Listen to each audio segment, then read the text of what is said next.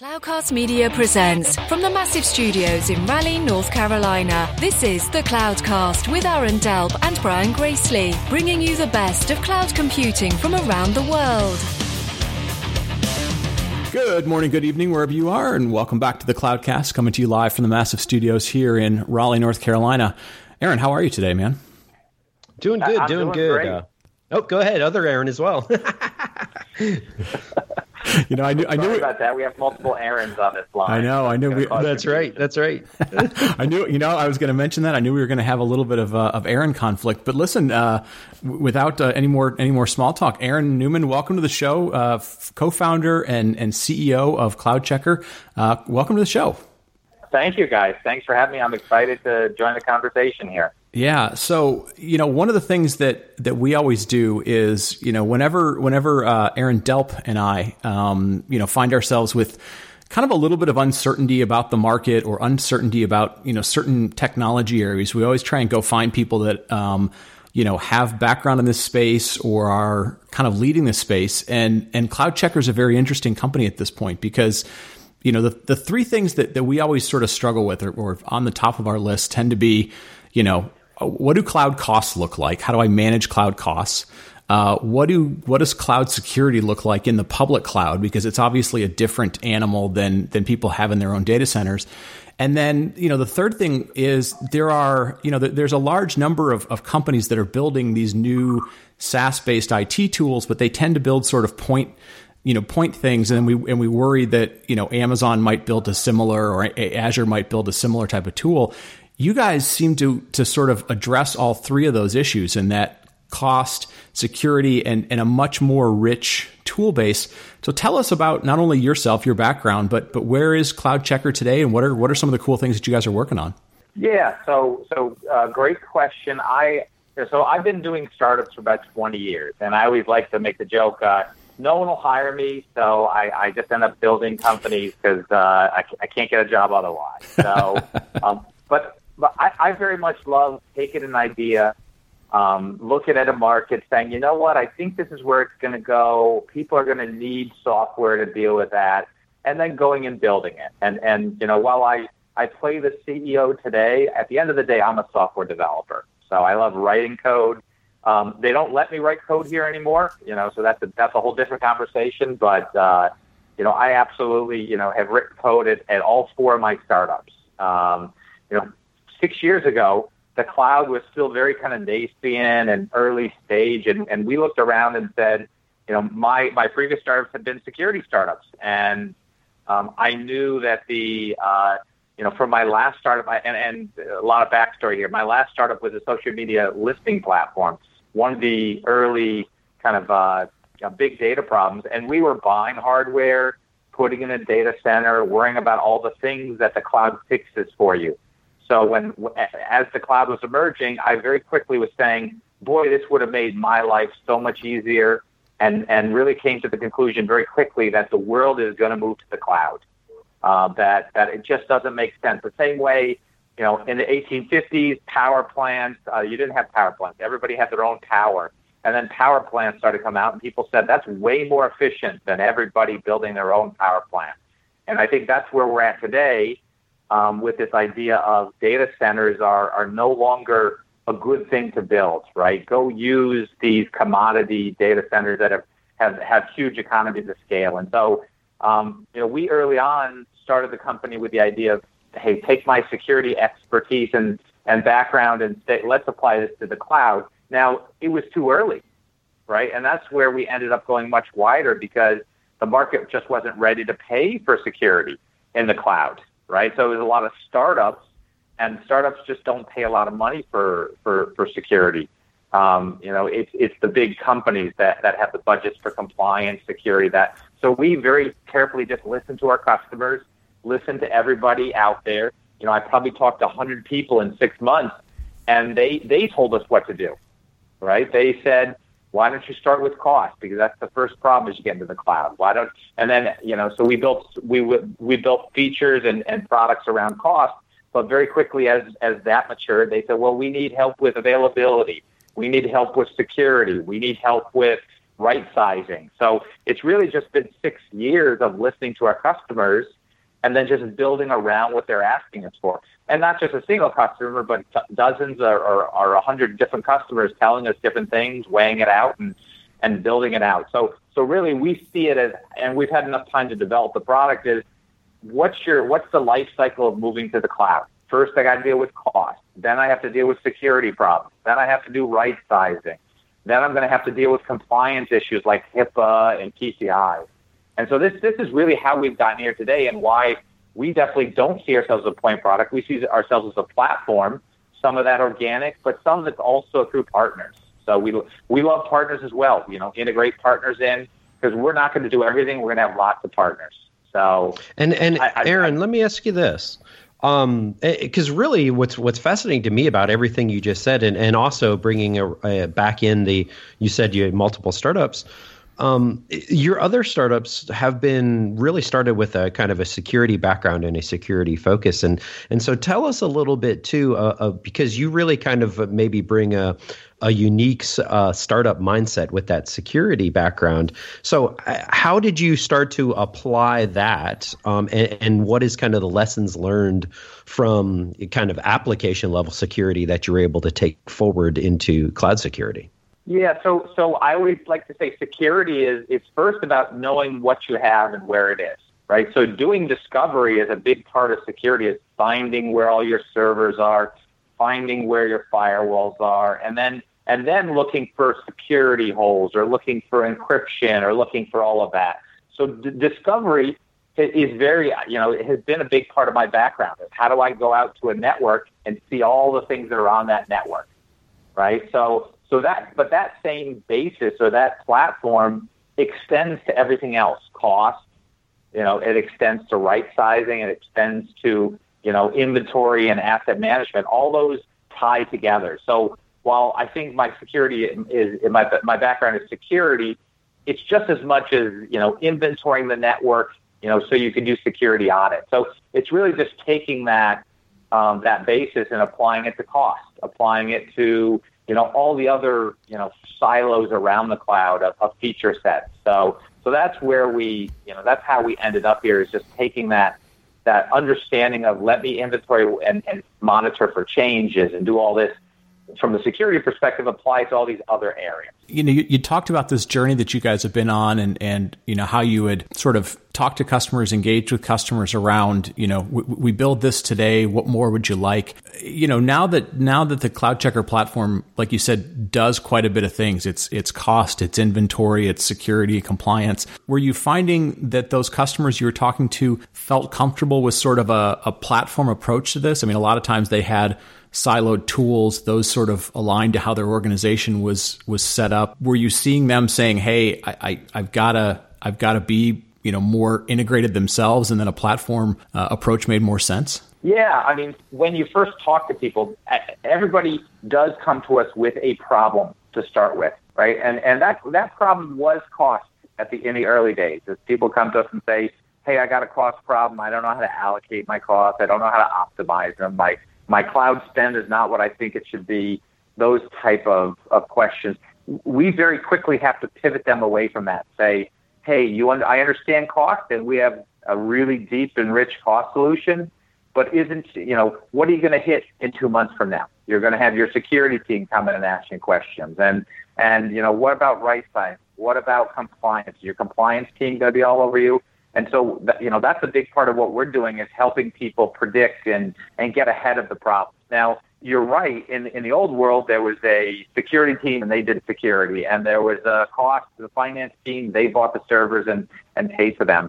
But the cloud actually changes that a lot, because you're not you're distributing control of the accounts to all these dev teams, right? We see a big enterprise with 150 dev teams. Each of them have 3 to 5 accounts in the cloud. And each of those teams have become responsible for cost, have become responsible for security, have become responsible for their own best practices. So that's where the silos break down, because you can't just have a centralized security team. They could be an advisor, but actually operations aspects of security have been pushed down to the dev teams. Cost management for the cloud has been pushed down to the dev teams or the IT, the individual teams, the application teams, rather than it just being managed by a central group. So those silos broke down, and the world has to think about it a little differently. So, it can't just be a finance team telling you how to save money on your RIs. The finance team can be the advisor, but the real challenge is how do you get each team to understand how they're wasting money, or why they need to set up CloudTrail, or any of the other settings that they need to do. So it really has changed, and we see that fundamentally so much has changed in the cloud. How you develop your applications, how you're going to manage them, how you're going to scale them, how you're going to secure them. The same ideas apply, but how you do it is so much different in the cloud. Yeah, no, that makes sense. One of the things you guys talk about is it's a platform that that works on AWS, works with Azure. People tend to sort of say the cloud or the public cloud, but those two platforms are different in various ways. What do you find, in terms of you building your platform to interact with those two? Are you seeing, significant differences between them, or, the gap between them in terms of how you work with them is getting smaller? What do you see between the two different platforms in terms of, ease of engagement, richness of features, all those types of things? Right. Yeah. So I would, so we very early on made a conscious decision because we knew we were going a lot wider in terms of we're not just going to be cost, we're going to be security, we're going to be all these life cycles of the cloud. So we actually had to make a choice early on that we were going to focus on a single cloud vendor. And we saw that AWS was the winner. So that was a very, very calculated decision to be successful. We couldn't do everything for every platform. So we said we're going to do a whole bunch for AWS. And we were very lucky because AWS just became so successful. They owned 80-90% of the market. So it was the right decision. And we would often get a little bit beat up about, you don't support these other platforms. And we would talk to people and say, well, how much are you running on those other platforms? And they would say nothing, right? So, but these days now, the other platforms are gaining really critical mass. So we have now made that concerted effort that we need to apply all these functional areas, not just to AWS, but to the other vendors, Azure, Google, and even looking at some of the other ones, like, is an Alibaba fit in there? What are the cloud vendors are out there? So that has been now a big challenge for us, is to take all the richness and depth we have around AWS and apply it to these other vendors. Now, what was interesting was that in the early days, there were significant differences. The AWS stood out and was much more mature in what APIs they had available, what security settings, how rich their cost data was. I think they have raised the bar, and the other vendors have had to have had to rise to that to keep up. So we definitely see today their APIs are rich enough, their security settings are rich enough. But the interesting thing is so much of what they do actually looks exactly like what AWS does. So if you look at Azure, so AWS has security groups, Azure has network security groups. AWS has regions, Azure has regions. And I could just go down the list of it's very interesting how they look so similar. So it's actually made our lives fairly easy because a lot of the things we built has been very easy to port, because mapping what we do with security groups into network security groups is actually relatively easy to do. So, but there's still differences. There's still places where one is better than the other, but, I always say people say, well, which is better, AWS or Azure? I think the big difference is the ecosystem around them, right? And so the faster these people can build ecosystems around them, that's where it becomes important, and that's where success breeds more success. People often ask me, well, which is cheaper, AWS, Azure, Google? What's the cost difference? And what I like to say is nobody cares, right? Whether I save a penny here, a penny there, per gigabyte or something like that. It's just the real challenge is how do I find a vendor that has enough people around it that know how to use it, so I can hire people to do that. I can hire dev teams that know how to use the platform. I can hire, support people and engineers and other things. And it's all about the ecosystem, I believe. And that's where the more success breeds more success. So, I think AWS was able to capture so much market because they had the early success, and that led to more success. And Azure is doing a lot of work now. And Google is pushing very hard, but they are definitely pushing a rock up a hill. So AWS has just done such a great job. But there's certainly no world where AWS is gonna, that we're not gonna have other vendors, right? So the world is gonna be a multi-cloud. It's gonna have stuff on-prem. You're gonna see everything from Azure Stack to OpenStack to lots of stuff from VMware, and you now see AWS and VMware partnering. So it's really it's going to be a very diverse, heterogeneous world.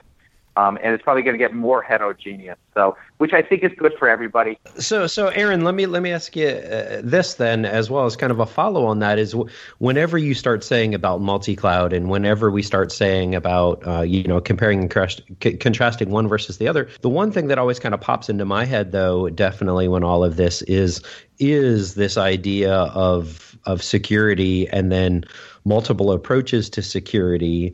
And it makes me wonder, when it comes to a cloud checker context, what exactly happens, or tell us a little bit about a workflow of, identification, resolution, compliance, all in a security context, especially when you are dealing with a multi-cloud scenario. Well, I like to say, the principles of security, right? I mean, the ideas of the principles of security are the same, right? And those high-level kind of principles are things like defense in depth, things like least privileges, those kind of concepts, like reducing your attack surface, right? Those are the high-level concepts that are what should have driven your security programs, whether you're in the data center, and they apply as well into the cloud, right? But the real question is, how do they apply differently, right? So you want to reduce your attack surface to the cloud. Well, that means you got to actually understand what the perimeter of your cloud looks like. But what is your perimeter in the cloud, right? It's not like you have a firewall and a physical wall anymore. Now you just have this virtual set of servers that are shared in this multi-tenanted world. What's your perimeter actually look like? I mean, there is a virtual perimeter of your cloud. I mean, it does exist. It's just very, very different than your perimeter in your data center. So it becomes a question of, well, how am I going to determine what my perimeter is in the cloud? How am I going to do defense in depth?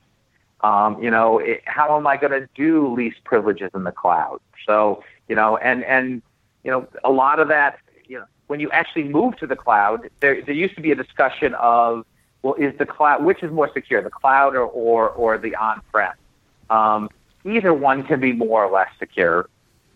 Certainly, I guess I'll throw out there, I think the cloud a lot is about architecture, it's about how you think about things, less so than, hey, are my servers running in the AWS data center? It's more of, how do I build scalable things that auto scale? How do I break them apart into microservices? How do I do all these other things?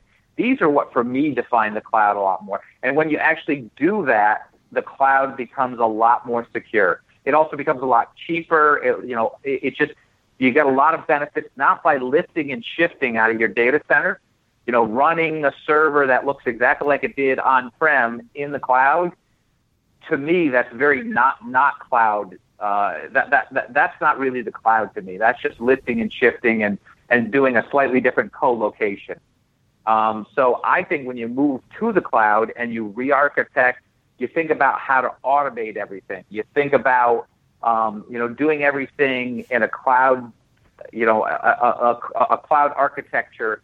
Then you get these huge improvements in security, but you also get huge improvements in availability, of cost, of all of that. So again, I think security is different, and how do you deal with that?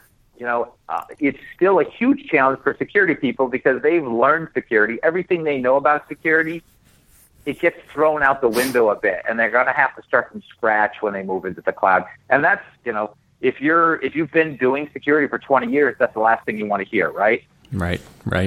So you mentioned, just a little while ago, that as you start to have this sort of integrated platform, it drives a different behavior, right? The finance team isn't by itself, the security team's not by itself, and operations, its data might be useful to compliance and so forth. Can you give us some examples maybe of a customer or two and how this more integrated type of platform approach is helping them or is allowing them to do things faster? Yeah, I mean, certainly, the fact, I mean, and we see this time and time again, the finance department, right? So that, the first thing, most organizations find they're in the cloud very organically, right? They have a lot of individual departments who have gone to the cloud, are building apps in the cloud, and then they now have to herd them back together. So generally you'll get a center for excellence who will come in and they're the cloud team, and they have to start herding these people back together. So they're starting to, to reach out and say, hey, we know you're running that application in the cloud, but can you put it into our consolidated bill? Can we get some access to it so we can monitor it for best practices? Can we help you as a Center for Excellence make sure that we're following all the regulations? So all of that. So I think it's come from that direction. Is these people, these individual applications just needed to get stuff done, and so they just went and did it. And now it's getting pulled back in. But now we are seeing it the other way, where now that the Center for Excellence or the Cloud Center has some ideas and processes, and they have all of that in place, and now they're able to say, hey, we're going to start pushing things out rather than just herding people together. And as we push it out, we'll be able to actually sit there and have some processes and procedures and make the cloud better, right? Not make it as ad hoc, not make it where everybody has to reinvent the wheel when they spin up their own accounts. Have it where, we have people that can help you with how do I set up my security? How am I going to allocate my costs? But those people ultimately still have to do that. I mean, so you typically get a bill from your cloud provider, your cloud vendor, and we see large organizations, they might end up with a $1 or $2 million bill. And then they start to say, hey, when it was $100,000, they didn't care who was spending it. But when it's $1 million, $2 million, they start to say, well, how am I gonna, who's spending all this money? And then they start to go through the process of how am I going to allocate it? How am I going to use that? But I think the people have already seen the huge value of it. I could get my apps out quickly. I could get the old processes out of the way much faster, and I could deliver these things. And we see this in every large organization today, even in the finance industry, where they were very, very slow to move to the cloud. Where 2 years ago, if you went to these big organizations, they say, we're never going to the cloud. They found that they went to the cloud anyways without them acknowledging it, and now they're back to herding these people back together. And the only thing that we try so hard to educate people on is hey, you're going to bring these people back in. As you do it, don't make it harder for them. Right? I mean, they went and did this because they wanted the speed and agility of doing things fast. Don't go and take 3 steps backwards by making their life more difficult. So you're going to have your security team's going to have views into what they're doing. But if you now stop them from doing what they need to do, you're hurting the cloud, and they're not going to want, right? Shadow IT. Yep. They're going to end up being shadow IT, right? Right. So, in the past, I remember 20 years ago, the shadow IT was somebody was putting a server under their desk and running their web application off a server under a desk. We're kind of back to that world where, people just go directly to an Azure and Amazon and spin up their workloads there. And then eventually the IT department finds out, and then you kind of get slapped on the hand and you kind of, And then you figure out, well, how long can I keep it out here before they pull me back in and slow me down? And, and hopefully organizations get to the point where they don't slow you back down as they pull it back in. Yeah, that makes perfect sense. And I don't know that I've ever really thought about that as well, of the whole server under the desk, which actually I had back in my operations days, to the kind of shadow IT and being able to so easily spin something up. That's a really great point. Now, let me ask you this as well. Basically, right now, there's probably, I don't know, somewhere in the neighborhood of 150 AWS and Azure resellers out there that support nearly 40% of AWS Premier Consulting partners. And so tell us a little bit about how CloudCheckr works with partners out there in the industry, and tell us a little bit more about that kind of workflow. Yeah, so we traditionally started with, 5-6 years ago, most of our customers or our partners were startups, right? But we've absolutely seen the last 2 years enterprises and kind of MSPs, right? So managed service providers have become the big backbone of what's helped us grow. So we help them. I mean, basically, we provide the tooling. We don't do any services. We're very, very specific around. We provide the tools to help you do what you're doing. We are a software company, and for partners, we help partners. We give them the tools to be able to go into their customers and do best practices. So we have 400 best practice checks that identify these are the ways you could configure things. These are the good, the bad ways. Here are ways you could save money. So they can take our tools, point at their customers, and be the experts instantly. And that's interesting for AWS, but it's even more interesting when you have 5 different providers and you need to be experts on each of those. Well, that's our job, is to be the expert in each of those, provide a tool that allows you to use that and to be the expert, even if you as a human being can't be the expert for all of those.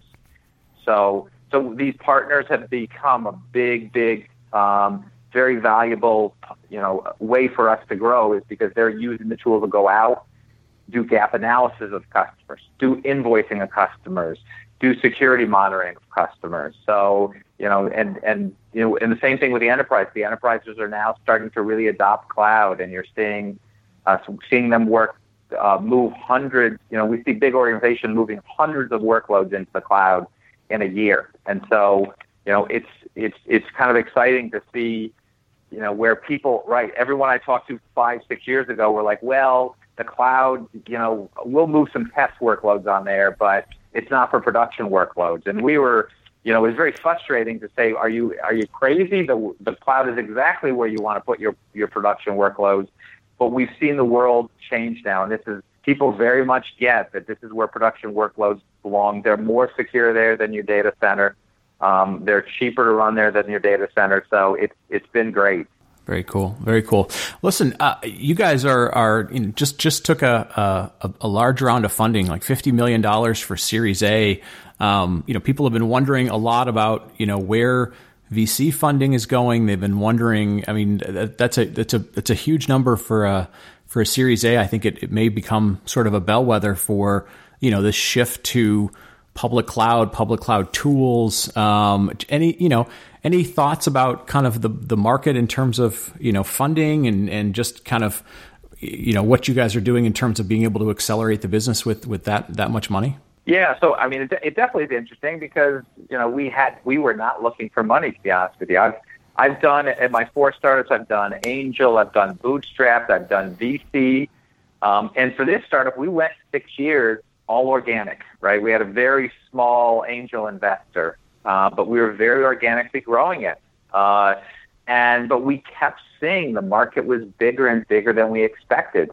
And it got to the point where, and we actually, what I feel like we did is we kind of skipped the VCs and we went straight to the private equity. So the private equity companies are a bit more upstream. They make larger investments. They're a little bit less, I would say, controlling than VCs. Okay. The VCs very much get in the early stages, and they invest money early on and end up owning more of the company versus we kind of built the company organically. We're very lucky that we're in the right time, the right place. We did a lot of hard work, and we kind of leapfrogged that stage, went directly to the private equity companies. The ecosystem is so hot that, everybody out there was just excited about what we had done. And we saw that we could take this $50 million and really leverage this into building, a $1 billion company. So we took the money and we're very excited to invest this. We are an engineering company fundamentally. Yeah. I think marketing and sales is important, but at the end of the day, this money is going to building world-class products, engineering, because I think that's what's important to customers is not do we have the best marketing and sales, but do we have the best product? And it's interesting. Yeah, no, that's interesting. It's a very different approach, and obviously, private equity has a different, kind of way of engaging with their partner companies than VC. So yeah, definitely a different approach. You got to find the right, financial partner for any company. So no, that's very, very exciting. Listen, we're gonna kind of wrap this up. What's the best way for folks to engage with CloudCheckr, to engage with you? Try out the service if you never have. Yeah, I would, we have a free trial. All you have to do is put an email address in there. So I would push you to go out to cloudcheckr.com. That's CloudCheckr without the last E, just because it had to be cool without the last E. But go up there, put an email address in, point at one of your cloud accounts, and you'll learn a lot about it. And, if you love it, we'd love to have you as a partner. So, and I appreciate you guys having me on here, and it's just a very exciting time in the world to see what's happening. So, yeah, no, very, very cool. Well, listen, thank you again for being on and making the time. Aaron, you want to take us home? Yeah, absolutely. So on behalf of Brian and myself, and of course, Aaron, thank you very much for listening this week, and we'll talk to everyone next week. Thank you very much. Thank you for listening to The Cloudcast. Please visit thecloudcast.net to find more shows, show notes, videos, and everything social media.